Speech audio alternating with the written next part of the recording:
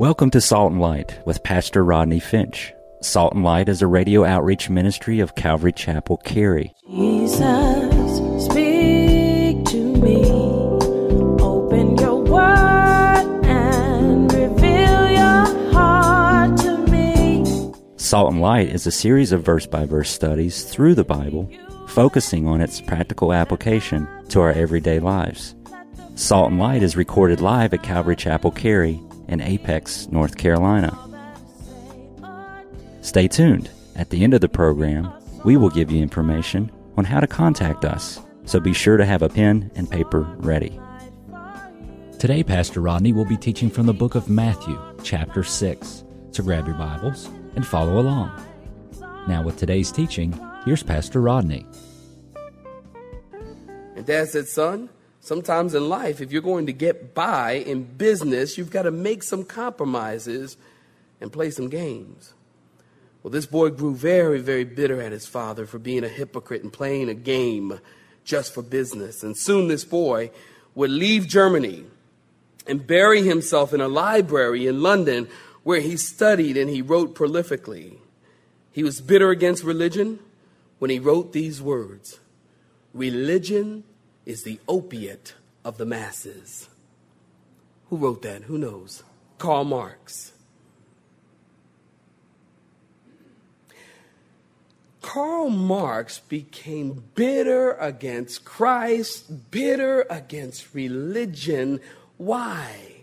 Because of the hypocrisy that he saw in his family. And Karl Marx's teachings and writings are still negatively affecting humanity even to this day.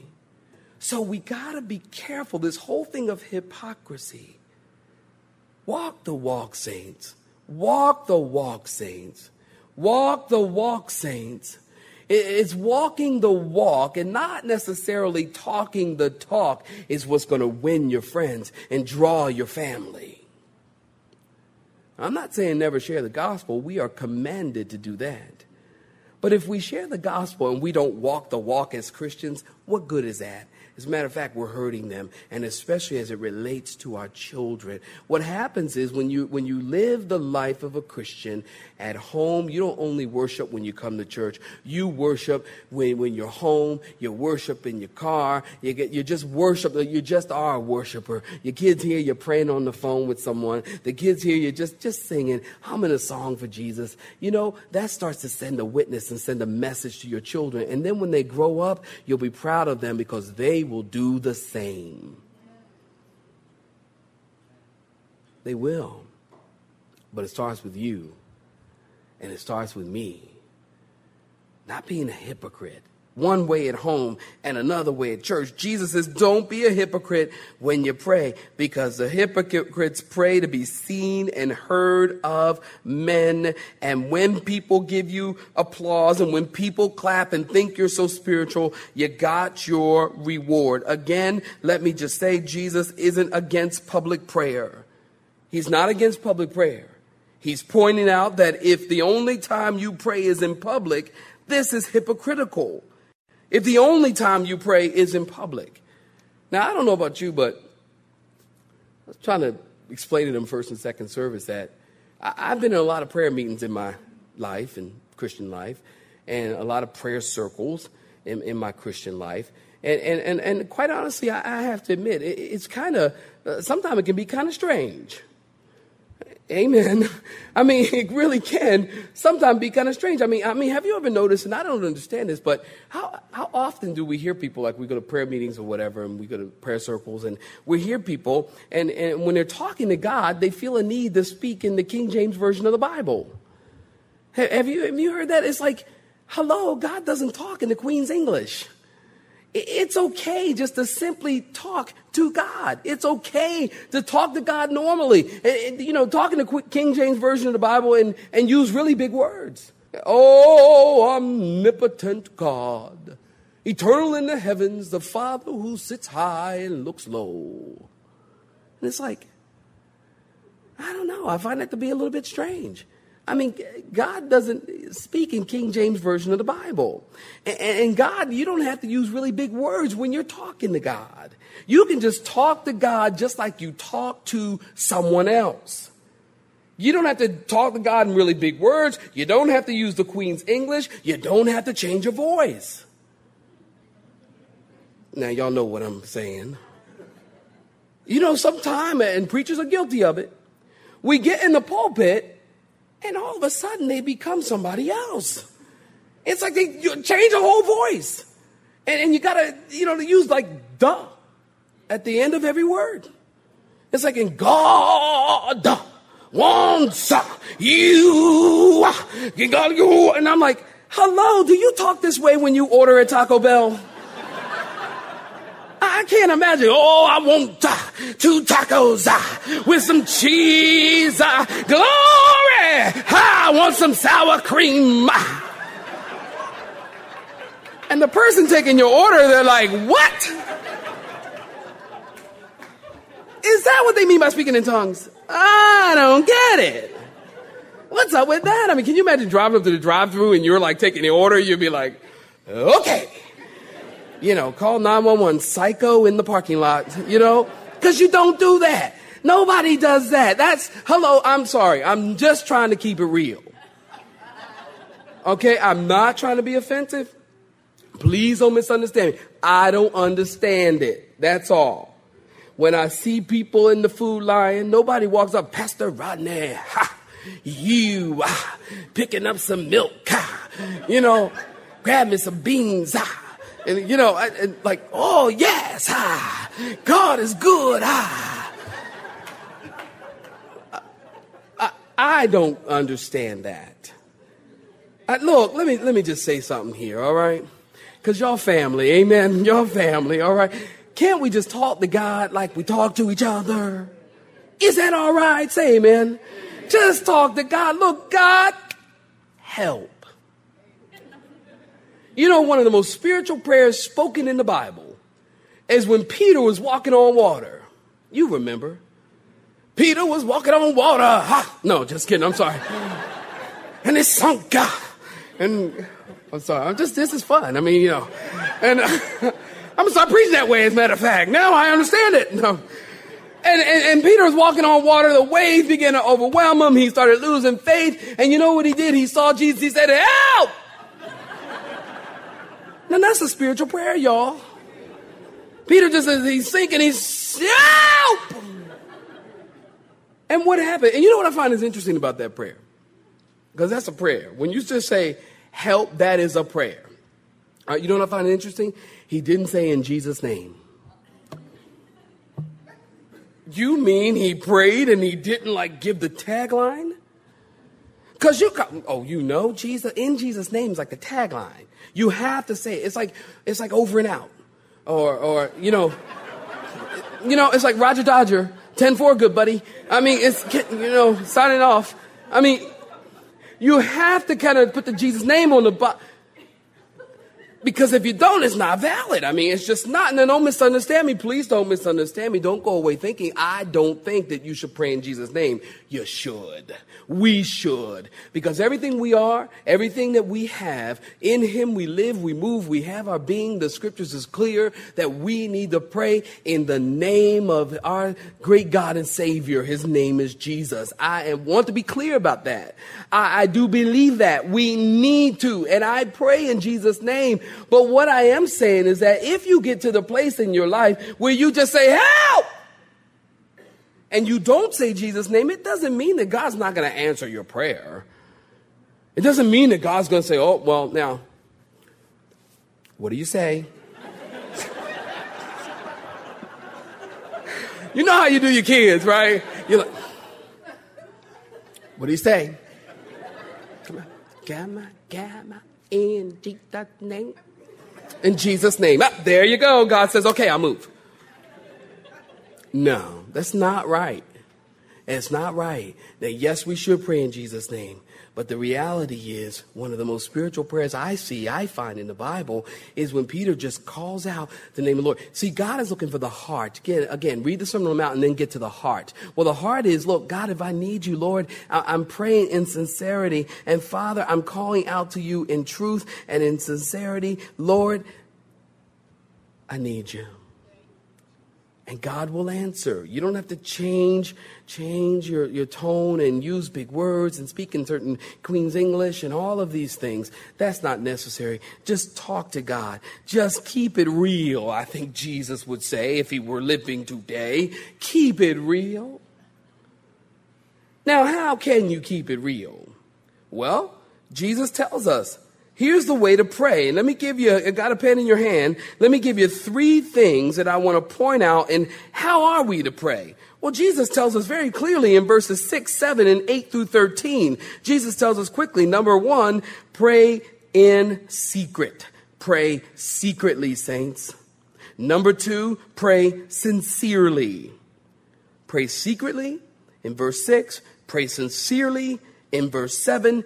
And pray systematically in verse 8 through 13, of which we will get to next week. Pray systematically. First of all, pray in secret. Look in your Bibles in verse 6. Jesus says, when you pray, go into your room, shut the door, talk to God the Father who is in the secret place, and the Father who is in the secret place and sees in secret. Saints, he'll reward you openly. Pray secretly. Secret prayer. Jesus said, go in your closet. Does that mean we should literally go into our closets? Well, for some of us, that wouldn't be possible. Because if you open your closet, you get a landslide. You're laughing because that's pretty much most of us. I know I have a couple of closets like that. And so maybe that's not possible. And maybe it is. Let the landslide happen. Go in the closet. Shut the door. Is he talking about literally going to the closet? I don't know. Actually, I think the point is this. Get alone with God. That's the point. Just get alone with God in the bedroom, in the bathroom, in the boiler room. Or while you're walking in the woods or in the field or along the shore or on the treadmill. Take the time to get alone with God. Listen, while you're commuting to work, your car can become your sanctuary. Your car can become your sanctuary while you're commuting to work. Turn off Shania. Amen. Never put in Britney. No, just kidding. Oh, that poor child. She gets bad rap. Turn off Luther and drive and let your car. I'm just thinking of stuff here. And, you're just driving along. Singing a happy song, Lord, I love you. Lord, I praise you, worship you. Sing something, you are God. Don't try to step thing while you're driving. You are God, God. Yes, you are. And talk to God and spend time with God. Take the time to pray and to hear from God. Find a place to get alone. And when you pray, Jesus said, see, what's the point here? Shut the world out and talk to God. That is so important. I can't tell you how many prayer meetings I've been in where people were not talking to God. They were talking to others. People were talking to other people in the prayer meeting. How many times have I heard prayers like that? Where you're talking to somebody else. You're talking to impress others and you're not talking to God. Lord, I need some new shoes. And 9.5 Skechers, D-width. They're at Crabtree Mall off the 440. And Father, I live at 123 Mockingbird Lane in Fuquay, Verena, 27560. And I'll be home Sunday in Jesus' name. Wait a minute. Are you talking to God? Or are you talking to others, hoping somebody will go to Crabtree Mall, get your 9.5 Skechers D-width, put them in the mail and send them to your house? Who are you talking to? How often have we heard people not talking to God and talking to others? Jesus says, shut the world out and talk to the Father. Speak to him. Pray in secret. But not only pray in secret, number 2, pray sincerely. In verse 7, don't pray using vain repetitions. Now the rabbis, they taught that long prayers are heard. They taught that long prayers are heard. And so they had a really famous prayer. And it went like this: blessed, praised, glorified, exalted, honored, magnified, lauded be the name of the Holy One. Blessed, praised, glorified, exalted, honored, magnified, lauded be the Holy One. And on and on and on. They would continue to repeat repetitiously this prayer. Oh, we do the same thing. We have prayer wheels. We have prayer beads. Here recently, we have prayer email. You ever get those emails and it's like, hey, here's a prayer. Pray this prayer and send it to 20 people.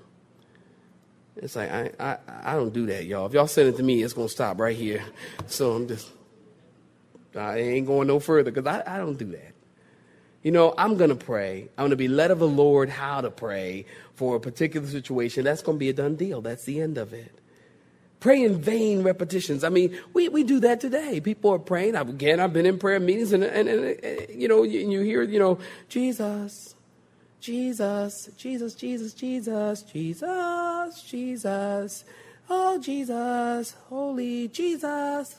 Love you, Jesus. Praise Jesus, Jesus, Jesus, Jesus, Jesus. I've been in prayer meetings like that. It's like, I love the name of Jesus, but that's enough. Can you please? Just over and over with no heart connection. With no heart connection. Now, grant you, don't misunderstand me. If somebody's praying that way and their heart is connected, then oh well. But the reality is, oftentimes we're just repeating words, vain repetitions. Isn't it interesting that Jesus says don't pray like that because the heathens do that? That's pretty amazing, isn't it? The heathens do that. God wants our prayer to be concise and precise. So often we think the strength of prayer is linked to the length of prayer. So we think if we pray longer and if we pray with, more words, that God is going to hear us more. God will, our prayers are more anointed. The strength of prayer being linked to, equal to the length of prayer. Not true. Again, Peter, help. God helped him. God wants our prayers to be concise. In Ecclesiastes chapter 5, verse 2. This is an awesome verse. God is in heaven and you are on the earth. Therefore, let your words be few. Isn't that a great verse? Let your words be few. No need to pray and inform God. I'm guilty of that. I'm praying and inform God. Praying for my wife. Father, I'm praying for my wife, Elvira. God's like, hello, I know, Well, and God, though she needs healing, touch her body, bring healing, You see, God, it all started when she woke up in the morning. And it's like, God is like, hello. Can you just get to the point? You see, the strength of prayer has nothing to do with the length of prayer. Just pray. Talk to the Father. And a simple, beautiful prayer. It's fairly short. We're going to talk about it next week. It's a perfect prayer. We just read it. Many people call this in verse 9 through 13. They call this the Lord's Prayer. Let me tell you something. You come back next week and I'm going to tell you how to pray this prayer systematically. But let me tell you something. This is not the Lord's Prayer. Amen, saints. If you've been around here for any length of time, this is not the Lord's Prayer.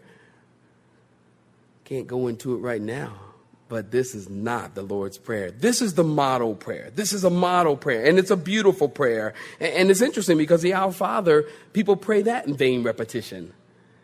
Isn't that amazing? People pray that in vain repetition. Jesus says when you're praying, notice in verse 14, don't forget to forgive people. The Lord wants us to be forgiving, loving people. We need to be forgiving and have a forgiving spirit. There's no place for unforgiveness in the life of the believer.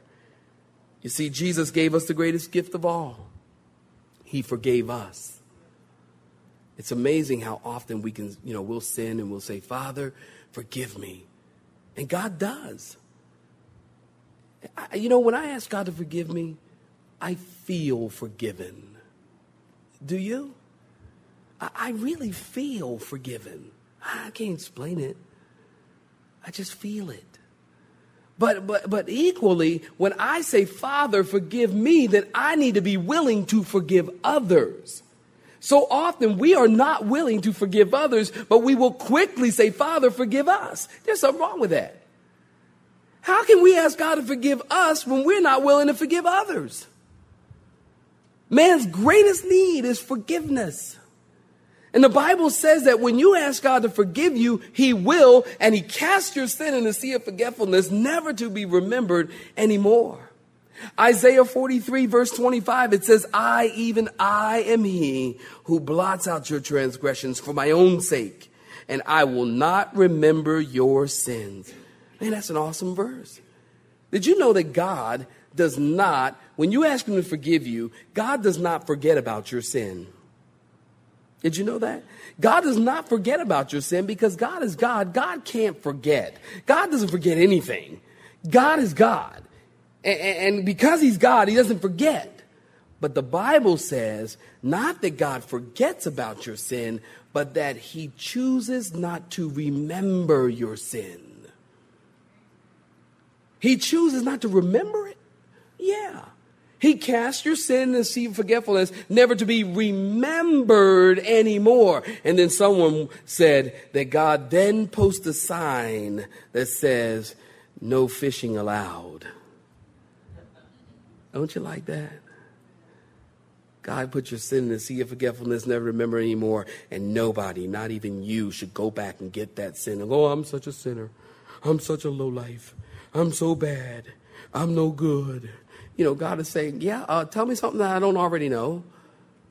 But that's why he died for you. Because he knows that we're bad. God loves us. This guy named General Orenthorpe, he said this. He said to John Wesley, he said, I'll never forgive and I'll never forget. To which Wesley replied, then, sir, I hope you never sin. We say, well, I'll forgive you, but I'm never going to forget it. And that actually means I'm never going to forgive you.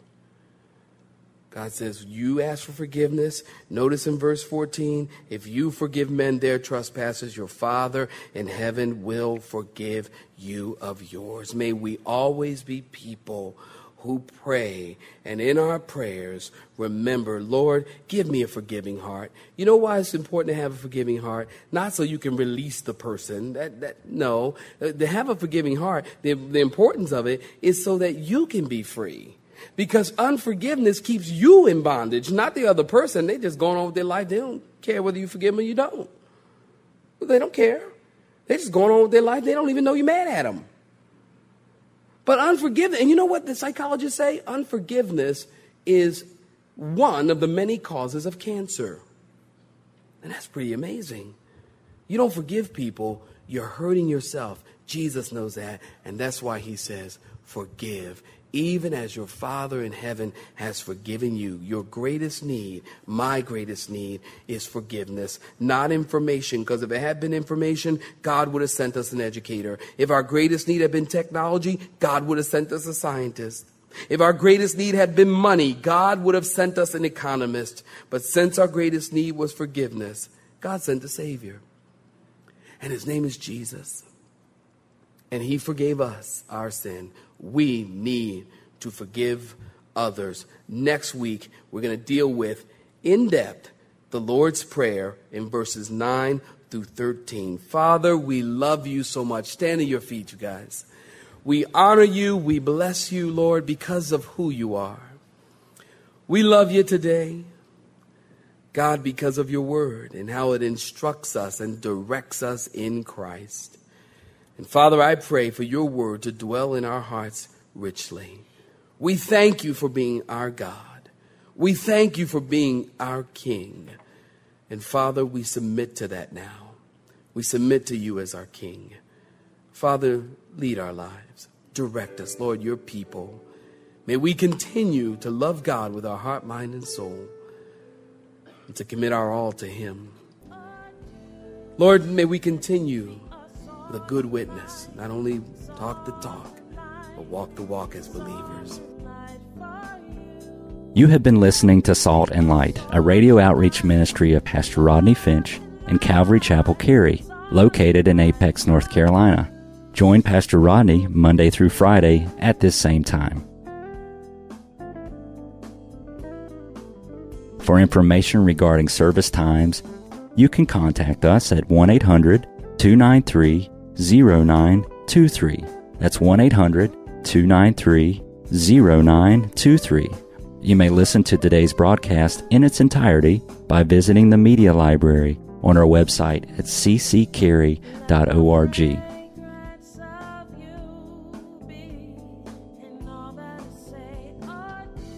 We would like to thank you for tuning in to Salt and Light and pray that you have been blessed. Until next time, may you be salt and light.